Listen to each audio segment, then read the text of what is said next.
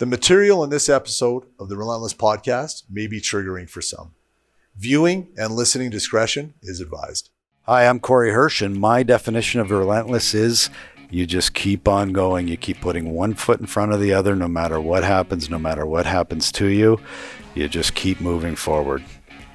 Hello, everybody, and welcome to the Relentless Podcast. My name is Kyle Dubé. I'm very excited to be here with our guest today. We are very excited to have Corey Hirsch, who is a former NHL Olympic goalie and coach, a broadcaster, a public speaker, and now an author of a book called The Save of My Life, which is incredible. So, Corey, we are excited to have you here. Thanks for coming on the Relentless Podcast. Thanks for having me. I didn't realize that I do all those things. What is that? Jack of all trades, master of none? That's me. It's an impressive resume, is Thank what you. it is. Yeah. You've done a lot of things in your life, which is very cool. Well, I've been blessed. I played junior hockey in Kamloops. Played in the National Hockey League with the New York Rangers, Vancouver Canucks, Washington Capitals, Dallas Stars. I mean, how much time do we have? We could just keep going got a lot of time, on man. And on with teams. I mean, really, it never ends. What are they? Listen, because I don't ever want to take away from, but is that called a suitcase? Pretty much, yeah. Pretty much, yeah, but well, I don't want to make fun of it because I was can. captain of my house league team when I was 16 when you were playing in the WHL. Well, you know what? There's nothing wrong with that. You know what? It's in all honesty, there's very few that get to stay with one organization. Yeah. The elite, of course, they get to, but everybody else, we're all bouncing around. It's a rarity, and right? it's you're going from one team to the next, trying to find a spot, and that's probably most of the National Hockey League. You just don't realize it, right? Because the only players you key on are like the Connor McDavids and the Dreisaitl's. But the fourth liners, they're even the third liners. You've got every year you're fighting for a job. You look on their hockey DB and you are surprised. Yeah. Oh, I forgot that they played on this team, or I forgot that they played on that team. So for you, coming up as a goaltender, a young goalie in the WHL. Getting drafted to the New York Rangers, you ended up carving out a pretty good professional hockey career for yourself. Do you want to talk a little bit about that before we get into some of the other stuff we're going to talk about? Well, I mean, I was blessed to play on some pretty good teams. Like Kamloops, when we played junior hockey, was like playing for a little mini NHL team. I played with Scott Niedermayer, Daryl Sador, like guys that have won Stanley Cup. Scott Niedermayer is probably one of the top 5 all-time defenseman in the National Hockey League, and he was my junior hockey defenseman, right? Yeah. So as a goalie, you couldn't ask for a better place to play. But then, getting drafted and going to the Rangers. But playing for the New York Rangers, I always say, is like this. It's like playing for the Yankees. You can play for the Devils or the Islanders or even the Mets or the Nets or whatever in basketball. But when you play for the Rangers or the Yankees, it is electric. And that city, it's the most incredible place in the world is Madison Square Garden. And I encourage people to go to a game there. You just have to go see it. Go to one game. And then, from there I bounced around a little bit, played in Vancouver. Had some mental health challenges that derailed me a little bit. But, I look at my hockey career as the platform to what I do today, which is try to help people with mental health and try to, I wouldn't say that I don't like using the term end the stigma because, I feel like, we're all doing our part. I feel right now, let's just put a dent in it. Right. Let's get people help. Let's put a dent in the stigma. And then my generation, our generation, we're starting the talk on mental health. Yeah. It's our next kids' generation. They're the ones that are going to end the stigma. Yeah, I agree with that statement, actually. It's kind of like saying, let's end homelessness. Like, it's just such a massive thing that I think we have to watch our language. But this is a great segue. Let's get into this then. Absolutely. And realistically, this is why you're here today, which I'm so thankful for. Let's talk about this. Will go back to hockey because this all started happening while you were playing hockey. Tell us about, if you're okay with this. Yeah, absolutely. And actually, before we do that, I am going to say this. You, in 2017, wrote an article in The Athletic. It was Players Tribune. Oh, sorry, the Players Tribune. Totally my bad there. And I remember reading it the day. I read it again about a week ago, knowing you were coming on the show. And I think, what did you call it? Was it dark? He was about 8 darks. Right. Yeah, that was the title of it because it was dark. If you're listening and you have not read this, I really encourage people to read this, and for a couple of reasons. One, your vulnerability in this article you wrote was phenomenal to me because in the world we live in, although I do think it's getting a bit better, but a dent is being made. Quite often men, especially high-level athletes, don't always show their vulnerability, and you did that in this. And two, your rawness and your openness about what you went through is gut-wrenching and actually brought tears to my eyes both time I read it. So I just want to tell people, look that up because it truly is incredible. And I think it actually has probably helped way more people than you'll ever know. I hope so. Thank you. I think it has. Yeah. Now, that if you read that, you're going to talk a little bit about that right now. Talk about the mental health stuff you were going through, kind of when it started, and some of the experiences you had with it, if you're okay with that. Yeah, I was probably always prone to anxiety issues. But when I was 21 years old, something I always describe it like something in my brain just broke. All right, it's depression can creep up on you, anxiety and all that stuff. OCD is a little bit different for me in the sense, but there's two sides of OCD. Some people say they've always had it. Some people could tell you the day that they felt things just changed. And I could tell you the day, time, where I was, what I was doing. And the best way I describe OCD is like this. You know, when you're driving your car down the road, cars are coming one way, you're going the other way. It's a 2-lane road. And you have that silly thought of, what if I just drove my car into the other lane? What if I just swerve? Of course, it's just a thought. You would never do that. But we have a million thoughts that pop up in our head every day. And they, a thought is just a thought. Well, I would never hurt anybody. And it would be that thought. For me, or let's first go to somebody who doesn't have an OCD brain, they would go home, do their emails. They would never think about it again. They would just go on with their life and know that that's an OCD brain. Mine would get stuck on it. I would ruminate about it because I would never, ever want that to happen. And my OCD it'd be an epic battle in my head where my brain would be lying to me going, what if that happened? People would be catastrophic. It would be all this. And I'd ruminate on it. And then just to have it prevent it from, well, how can we never have that happen? Well, I'll just stop driving my car, right? So it's repetitive, sticky thinking is kind of how they stop. A record player, when it's broken, right, how it skips, that's kind of what happens in your brain, except for there's no way to take the needle off the record player, right? It's in your brain. And it's all about avoiding something catastrophic happening. And that's the best way I can describe it. I would never do that, right? Of course, but it's the what if. But then everybody's like, then it's just trapped in your brain, right? It's just trapped, and it won't, and it just continues. And with every thought like that, it's like getting hit with a taser gun of anxiety. It's like zap, zap, zap, to the point where, your brain is just so overwhelmed, and you end up in panic attacks, and that's prior to getting help. There is help for it, right? And there is therapy for it. So, but can I just jump in, because OCD, to me, the way you just described that is actually, it's really good for me because I heard you actually on another podcast talk about OCD, and you talked a little bit about like the different levels and the different types of it, essentially, because when people think of OCD, I don't think they think of it that way. They don't. I think they think of OCD hand washers, organized, right, overly clean. That's right. Don't touch that doorknob, or you have to do it 7 times in a row, or those types of things. And there are those, absolutely. But what you're talking about is this repetitiveness of thinking, you had this thought, oh, do I turn into traffic? And like you said, most people just go home, oh, whatever, it was thought. But now you are just trapped in this to the point where it's starting to control your life. Absolutely. My brain will take it to the extremes, where you're exactly right. It would control my whole life. But that's why the article, I think, hit so hard, because I do everything in my head. So you can't see it, right? Like, you can't see the outward compulsions that people do. So that's how I was also able to hide it while I was playing, in the National Hockey League. So for most people, they think of that but you can see it, and you can see people that, and they're like, well, my house is overly clean. I have a little bit. No, you don't have a little bit of OCD. Okay. Most of my friends that have been diagnosed with OCD have at some point in their lives made a suicide attempt. Right. And that's not saying that because you have OCD, that's the way it's going to go, but most have struggled so badly before they found out and they were diagnosed that it almost went that way.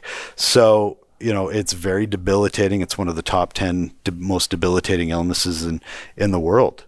But there also is help and there also is hope. So it gets better. It's highly treatable. The problem is that people aren't educated on it, and they don't know what's going on. They just know something's up in there, and they just keep trying to figure it out, and then before you know it, you've spiraled into a hole so deep that you can't dig yourself out. So we're going to talk about the help and the hope a little bit later, because those are two excellent H words that I'm excited for you to talk about. But let's talk about when you were dealing with this for quite some time.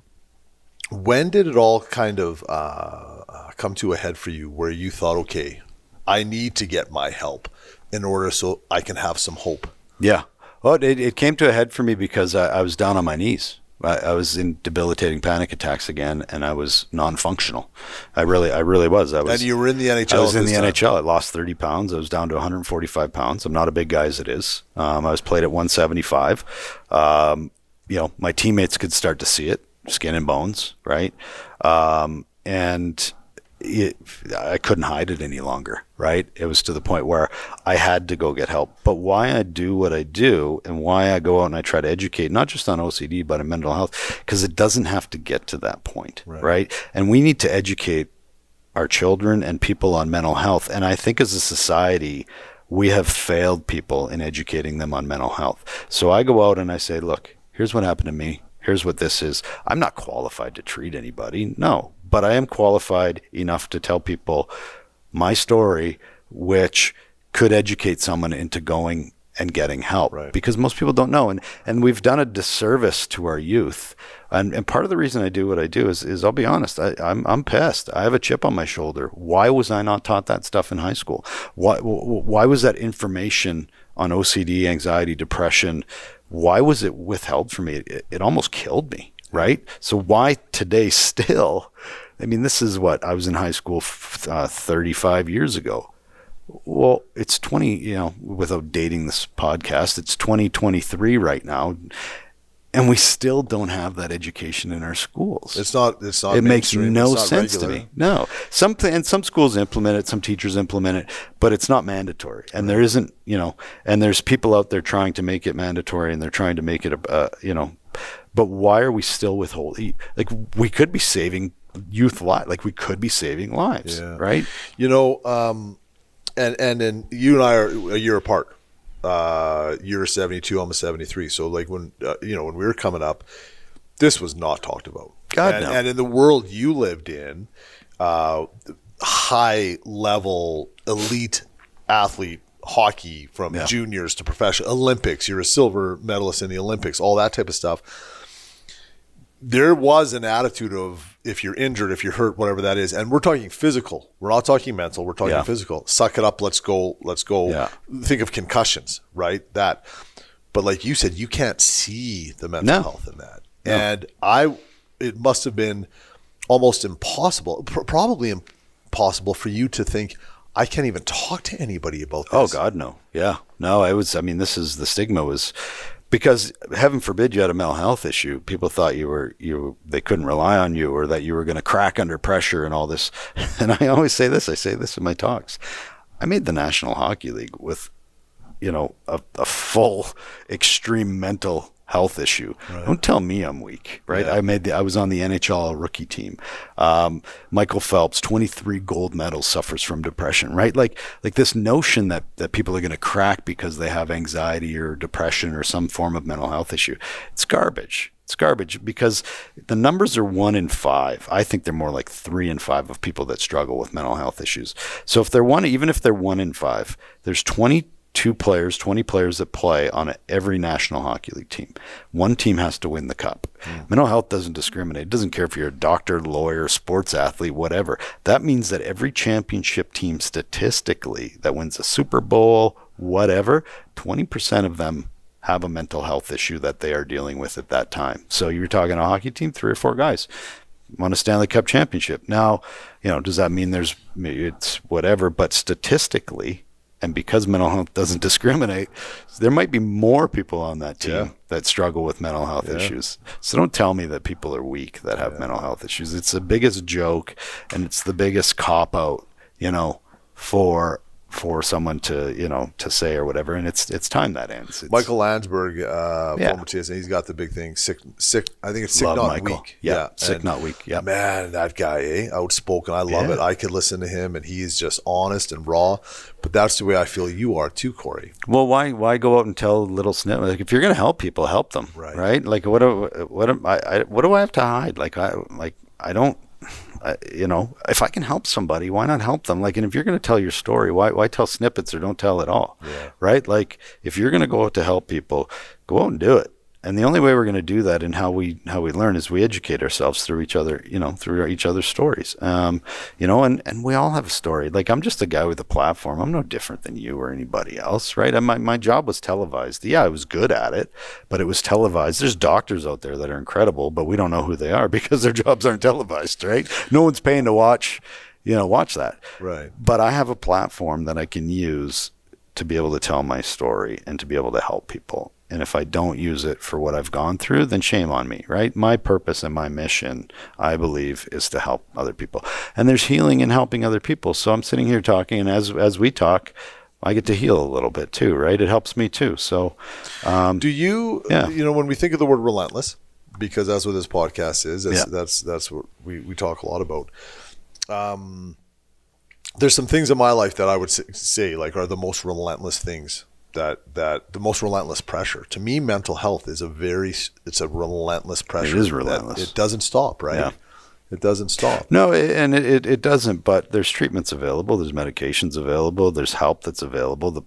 The issue with what happens is that it's like anything else. If you get diagnosed with cancer or diabetes or whatever early on, well, you've got a better chance at recovery and a better chance at healing and all that stuff. But because we don't teach people at mental health, like, it's the same. If you get diagnosed early on, right, well, you've got a way better chance of recovering much quicker and getting control of it. Instead, like for me, I dug a hole for 3 years, right? Well, what do you think? By then, I had to dig myself out of it. I had a way longer way to go after 3 years than someone that gets diagnosed and gets help. And I'll say this. I have a child that has OCD as well. And because we talked about mental health in our homes, I said, if anything funky comes and goes or whatever, tell me, let me know. Well, so sure enough, when she was, older, she comes to me and goes, Dad, I'm having some funky thoughts, right? And, okay, let's go. So we took her to a psychologist. She got diagnosed with OCD as well. But she won't get to that place that I got to because early diagnosis and early help. And if it wasn't for me having that happen to me, we wouldn't have been able to help her. And most families don't know because we're not educated and they don't know what to do, right? And it's difficult. And we need to educate people and we need to educate families and have them, so that they can help our children, help other people. That's what we're here for. Conversations are key, and the openness of our generation as parents and older generation and the generations coming up to be able to have those conversations with their kids is so important. For you were how old when you decided, okay, I'm going to go and get some help here? And what did that look like for you? Because now let's talk about the help, 24, right? 25. 24, 25. So you're started when I was 21. Fairly, I'm not going to say super deep into your career, but you're deep into your career. I'm just trying to hang on every day. Right. But I'm But what does that look like for you, Corey? Trying to hang on every day. You're showing up to the rink. Awful. It was awful. Yeah. It was awful. Yeah. I mean, because your teammates didn't know, right? No, but because you're not going to tell anybody. But there's so many signs, right? I withdrew. Like, when I was doing well, I'm with my friends. I'm hanging out. So I started to withdraw from everybody. Well, there's sign number one. First guy, on the ice, last guy off, usually hard worker. Well, you know what? I went from that to being the last guy on the ice to the first guy off because I didn't want to spend any time in front of my teammates.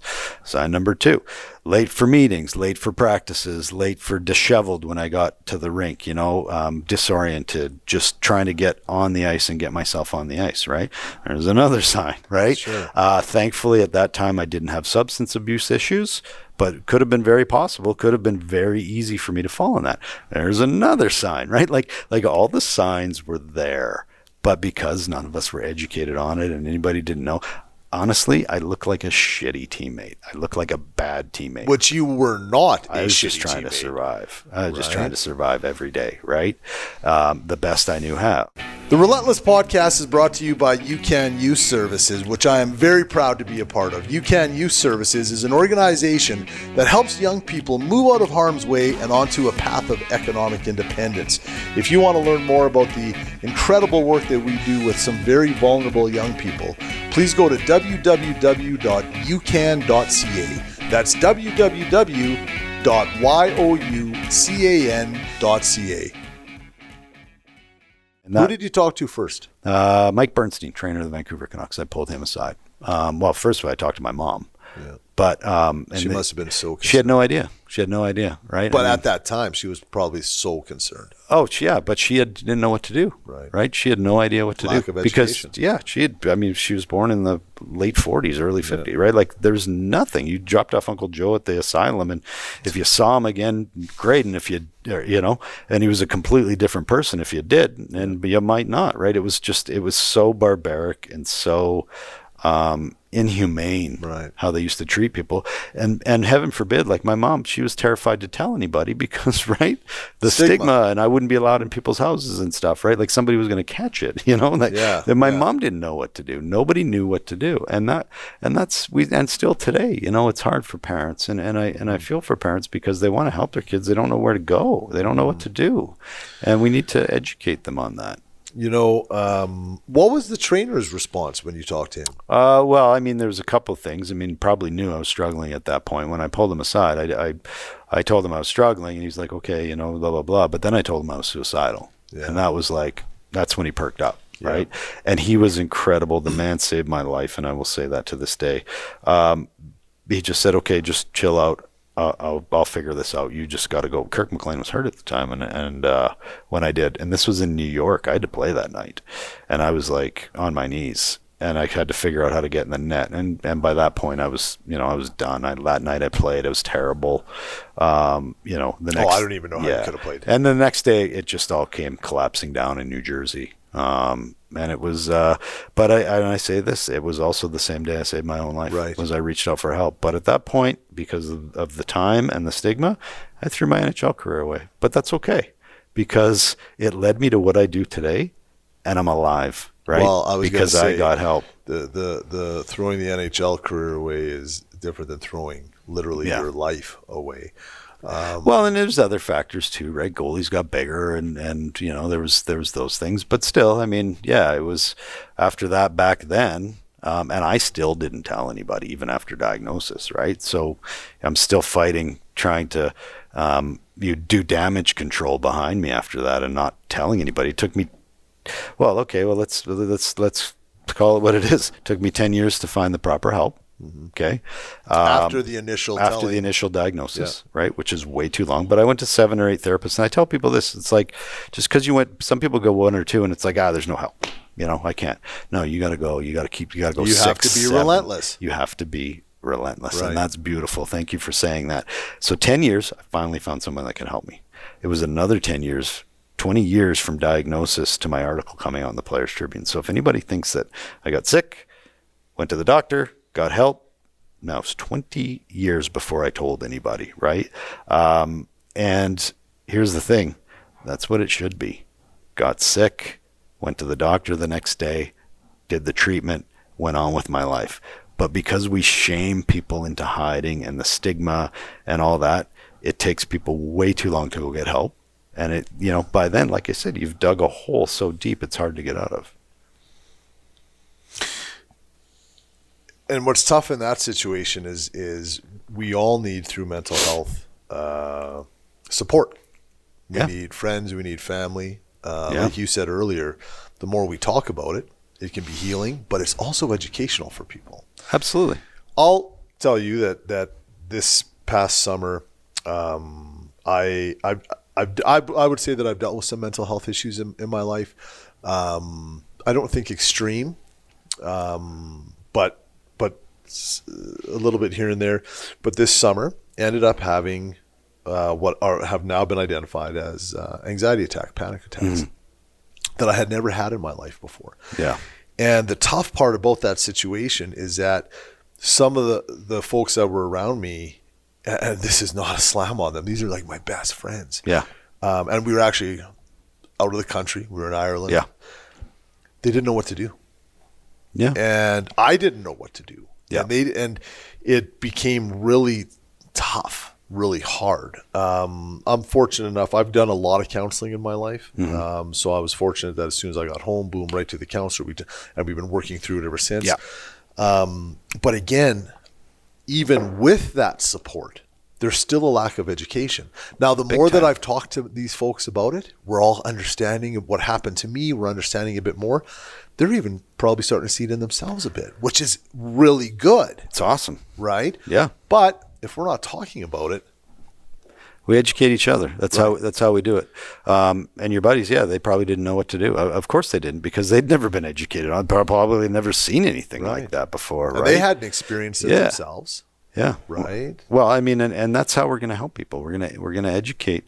We're going to educate each other by talking. And if you're out there and you're listening and you're like, well, how do I get someone to talk? Well, sometimes sharing your own story and sharing your own vulnerability. I hate that word vulnerability, by the way. It's like, it's overused, and it's a buzzword right now. I'm not vulnerable. I'm showing strength by sharing my story, you know what? I don't mind the word vulnerable. Yeah. I watch too much of The Bachelor because of my daughter, Bachelorette, and it's every second word is journey and vulnerable. Yeah, I don't mind the word vulnerable, because I think I hear what you're saying, though, because it's used a lot. It is a buzzword right now, but I don't mind it, just because I think that, especially with men, we're just kind of taught to be tough, and we're taught to act a certain way. Well, what is tough?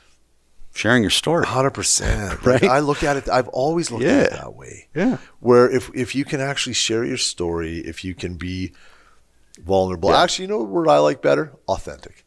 Yeah. If you can be authentic, and if you can, but authenticity is hard. Yeah.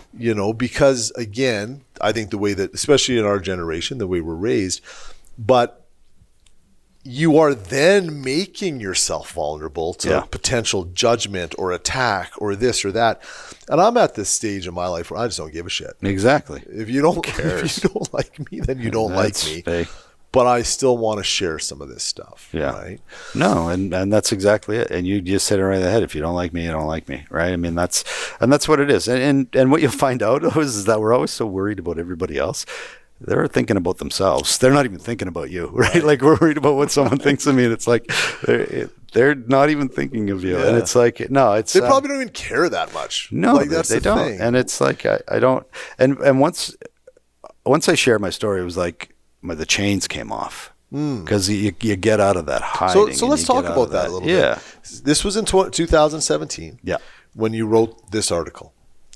I'd help write. I don't write at that level. So it's kind of a ghostwriter. It's in your good Lord. I cannot, because he is such an incredible writer. He wrote my book, and he edited my book and added and it's well, how about this? It's your story. Yeah. It's your rawness that he put into words, right? Yeah. He didn't make this shit up. Like, you told him. Oh, I was there. It's very real. I was there. I'm telling you, it is. I really encourage people, and I haven't read your book yet, but I'm going to. I actually just bought it on Audible. Okay. Do you read it in the? I wrote. So what happens is I had a writer. No. I know they wrote, but on Audible, is it your voice? No, it's somebody else's. Yeah, which is I wanted to, but they said no.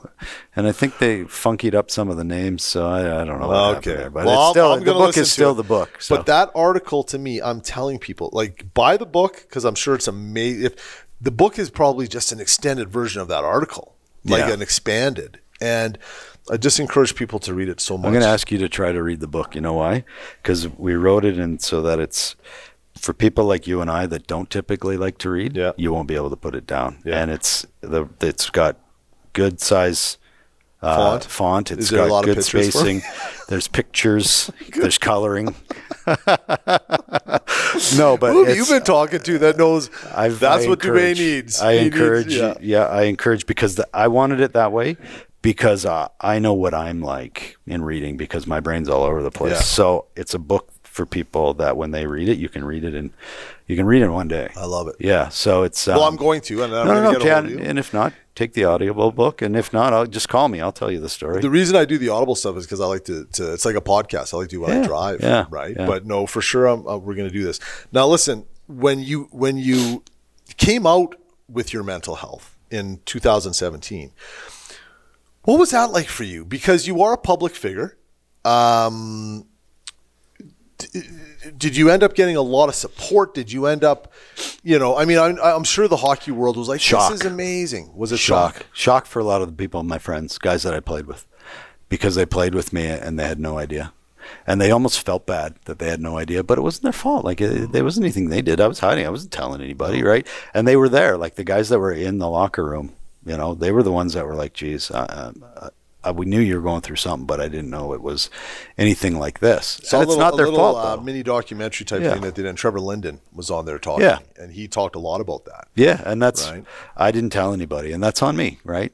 And so now what I do is I tell people, hey, I'm not having a great day, because what happens is when you are with somebody and you're not having a good day, they think it's them, that's something that they did. So I communicate, hey, this is the benefit of having those chains off. Is I just look at. I had this with my daughter the other day. I said, "Look, I'm not having a great day.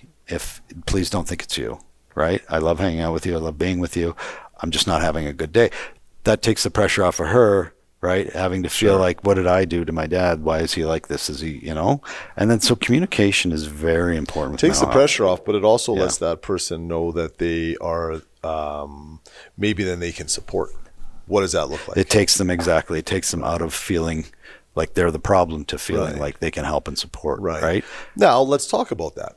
Let's talk about the help part. So you went, and I love how honest you're being about it took that many years to actually get that help. Yeah. But you were relentless in it. You were relentless in the pursuit of it because the mental health was still being relentless on you. Yeah. I remember when I was 25 years old, 26 years old, really one of my first counseling sessions, a psychologist, really cool dude. And he said to me, he goes, listen, it's taken you about 25 years to get to this point. And if you think this is going to get fixed in the next 5 sessions, it's not. It's probably going to take you 25 years maybe to get right. Yeah. Like he said, it takes time and it's a process and it's exactly right. That's what it is. So I've had 2 shoulder surgeries and I just, like a moron, hurt my knee skiing because I thought I was faster and younger than I was. But that was 25 years ago that I hurt my shoulder. Well, I still have to do maintenance on it, right? Sure. I still got to lift. I still got to do stuff that little things, bands and all that, right? To keep it from, and it's no different with your brain. It's all every day. You got to do the work, right? You got to do. It's just what it is. But it gets better. Like maybe at the start it's too much. Right. And it's like too much to handle and intense. Yeah. But eventually, you do the little things and you do the little things every day and you're actually better and stronger than you were before. Right. And people, that's just what it is. But yeah. And I encourage people, like I said, just to go get the help as early as you can, because the longer you let it go, like anything else, it's tougher to fix. So, talk to us a little bit then about what that type of help can look like. Now, obviously, I appreciate what you said earlier. I'm not, like you, I'm not in any way qualified to be a counselor, to be anything like that. No, yeah, me neither. But I can definitely share resources with people. Mm-hmm. Every single person is different. We're all wired up different. We're all this and that. For you, it took about 7 or 8 counselors or psychologists or whatever it was. I'm a big believer that you just got to go till you find a fit. Yeah, and that And might it might be it too. take 1 or 2, but it might take 7 or 8. I've gone to psychiatrists, psychologists, counselors where I'm like after a meeting going, nope, I do not connect with that dude. No clicking. And that's okay. Then I'll go find somebody else. And they're not offended by it. No. And I've connected with some amazing people, right? Yeah. So you just got to keep searching till you find somebody you connect with and that can help you. And and I also say this, people are like, okay, so I talked to a person yesterday and they were diagnosed with something, and they weren't getting better after about 6 months. And I was like, well, you need to go find somebody because obviously you're not getting the proper help or you haven't been properly diagnosed. And that's the thing, if after 4 months or 5 months or what, you're not getting better, well, you need to go find somebody else, right? Because something isn't clicking, because there's always a path. There's always a path ahead. But people after 2 months or whatever, they're not getting better, so they just quit. Right. No. What you have is treatable. Maybe it's not the right person. Maybe it's not the right fit. Maybe you've been misdiagnosed. Maybe it's the wrong medication. Maybe it's the wrong medication. Right. Because the thing is, the mental health isn't going to quit. No. So if you quit trying to do the treatments or getting the help, this beast of mental health is not quitting. No, it's not going to quit. But, if you break your leg, it's not going to go away without help. Your leg's still going to be broken 2 years from then if you don't get the proper help. So we need to know that physical and mental health are the same things. They're we've somehow separated them. You get an injury, you go to the doctor, you do the therapy and treatment, you get better, you go on with your life. Mental health, something goes on, you go see the doctor, you get the therapy, you go on with your life, right? The sad part to me, it's what it should be. And I hope, we talked about generations, we hope our kids, our grandkids, whatever, are going to live in a world where you can go and have access to a counselor, a psychologist, a psychiatrist, the same way we do a medical doctor in Canada. Yeah. We can go and get free help, because I actually think there's a lot of people that struggle getting help because of the accessibility, because of the cost, and also because of the waits. We need to have more grants and more scholarships and more encouragement for our youth to go into psychiatry, psychology. We need more money going into research. Yes. But it's been, we're just now starting to realize that. So now we're scratching the surface. Yeah. And it's like, at least we're recognizing it, but we are in a major crisis right now of mental health. And, like I said, we need to encourage our youth to go into those practices and go into helping people, because it's very rewarding, but we just don't have enough. We don't. And I got psychiatrists, psychologists, friends, they want to help everybody, and they got to turn people away because they're so busy.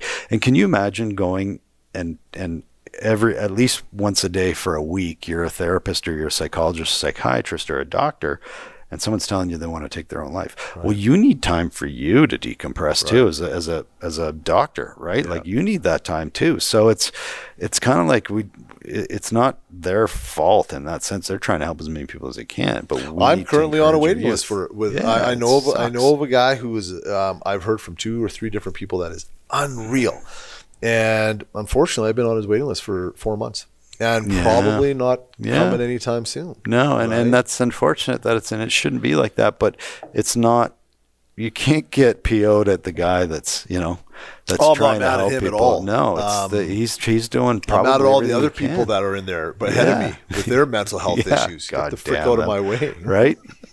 And encourage. We need to demand better our system to be better. Well, that's the thing, it's a system. Yeah. Right. It's the system. Yeah. You have a podcast, and I've listened to a few episodes now. Yeah. It's called Blindsided. Yes. And you do it with a psychiatrist. Yes. Named Dr. Diane McIntosh. Thank you. Yep. It's a really good podcast. Thank you. Yeah. Because you're on a very mediocre podcast right now, my friend. So this, to me, is such a good podcast. And I've listened to a few of them. I'm gonna just continue catching up and listening to them.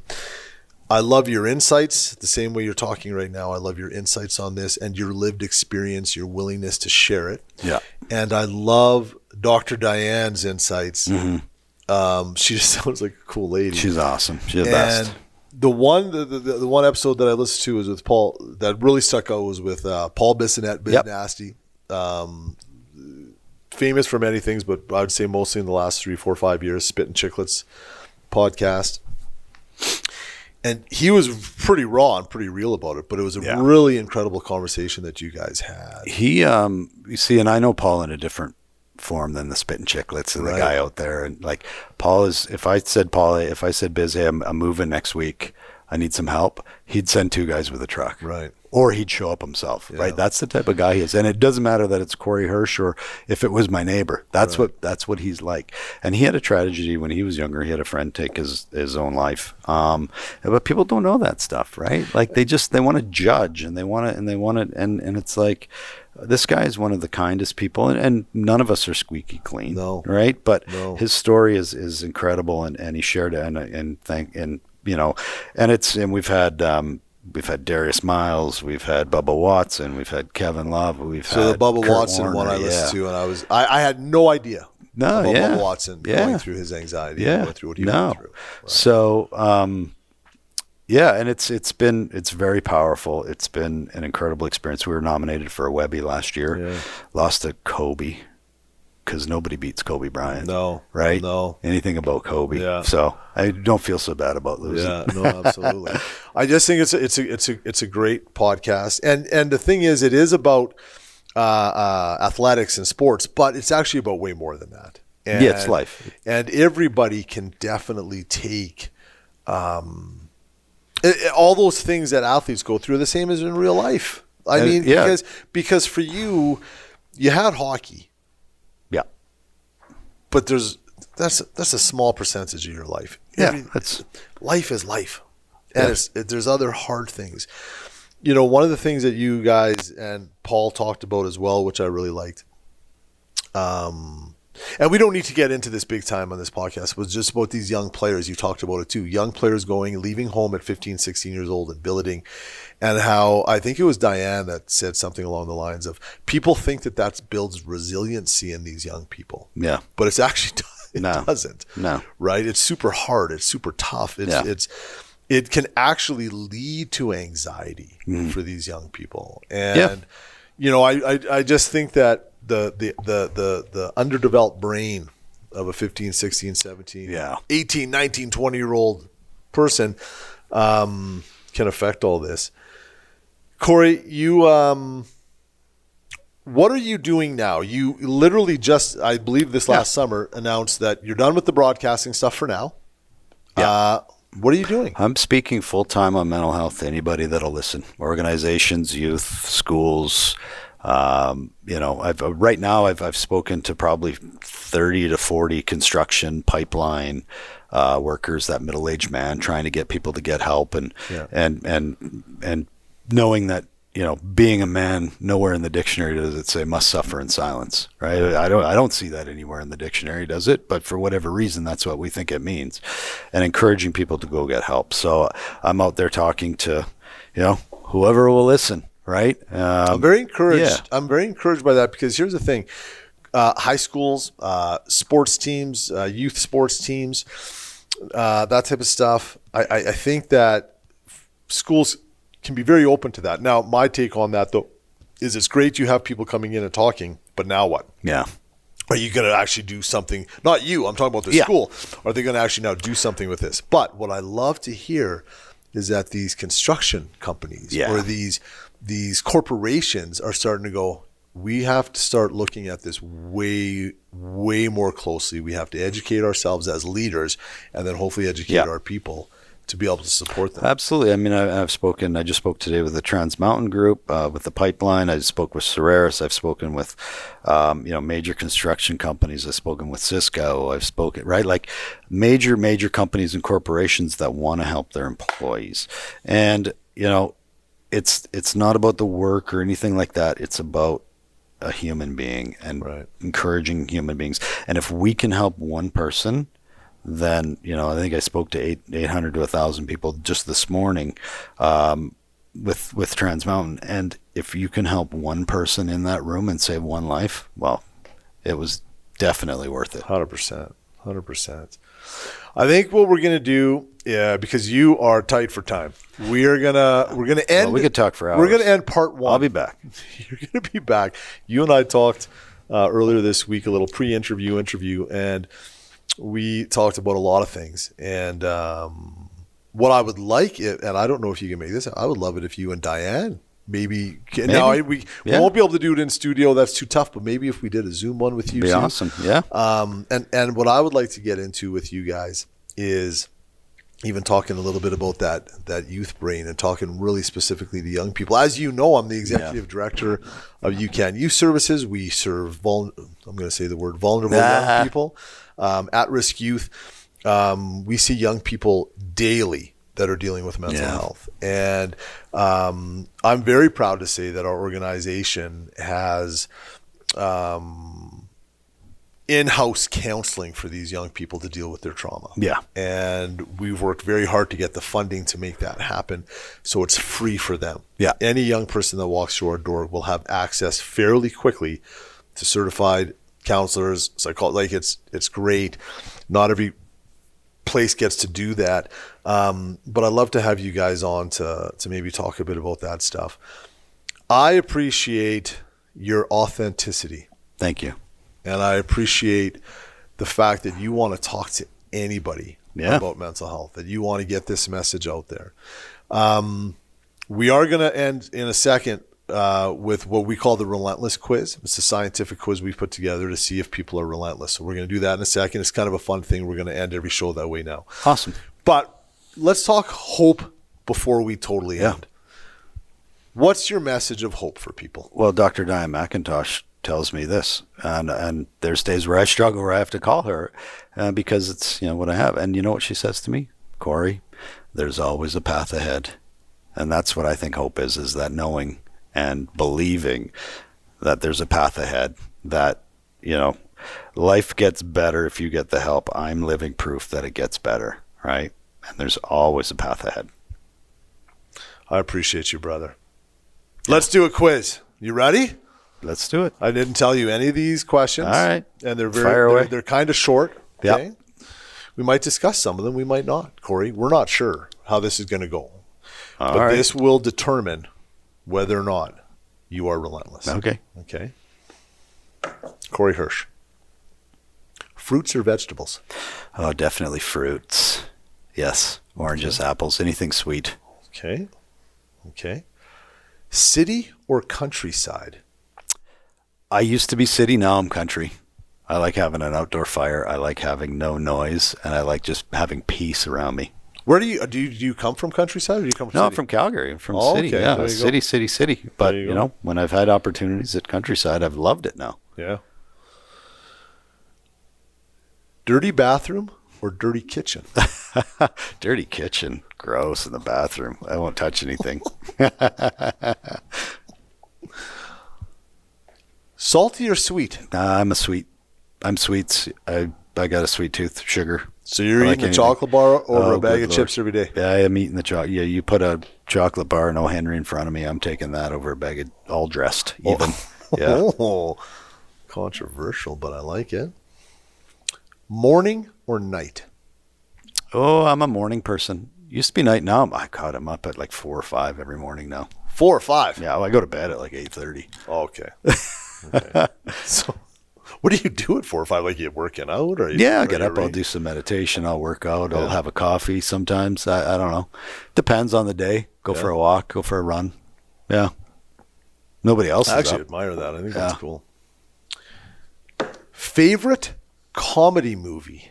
Oh, of all time? Oh, goodness. Yeah, there's some good ones out there. Probably, I would have to say old school. Anything Will Ferrell is probably, you know what? No. Tommy Boy. Chris Farley and David Spade.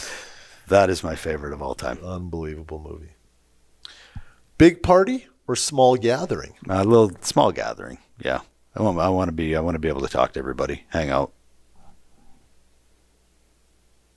Phone in the bathroom or no phone in the bathroom?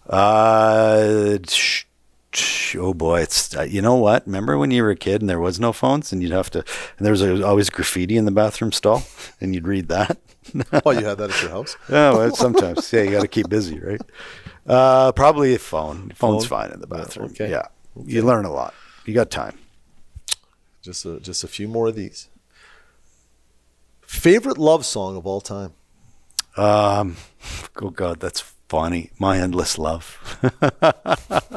Okay. Happy Gilmore. Okay, that's right. Another funny movie. Yeah. Second last question.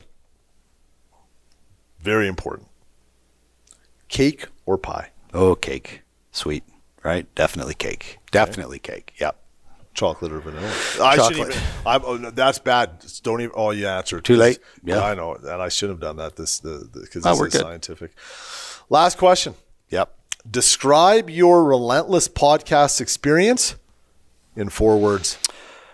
The fact that we're still sitting here after an hour and we're continuing to talk, and we could talk for another 4 hours about mental health and trying to help people. You and I are both relentless doing that, my friend. Okay, but that was more than 4 words, man. Oh, 4 words. 4 words. Is this podcast? Is pain in the ass 4 words? Pain in the ass. It is. Corey Hirsch. Love you, my friend. Listen, I love you too, well, brother. Hold up. 4. Love you, my friend. Love you, my friend. There you go. Ditto. Where can we find you on the socials? Instagram, Corey Hirsch 72. Twitter, Corey Hirsch. Facebook official. I'm on all those good things. LinkedIn, just Look under my name. Look me up. Look you up. Google Send you. me a DM. Google me. Yep. All good. Such a pleasure having you here. We're going to have you back. Talk Absolutely. some more. Thank you so much. And if you want to find UCAN Youth Services, you can find us on all the socials at UCAN Edmonton. And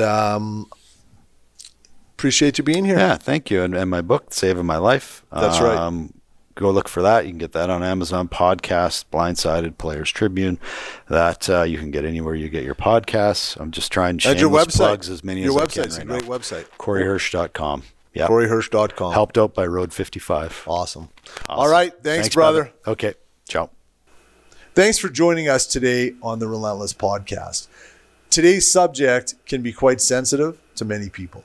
If you are struggling in any way with mental health, we ask that you go to any of the websites that you see behind me right now or that are in the description of the podcast. If you need help, we really, really want you to go and get it.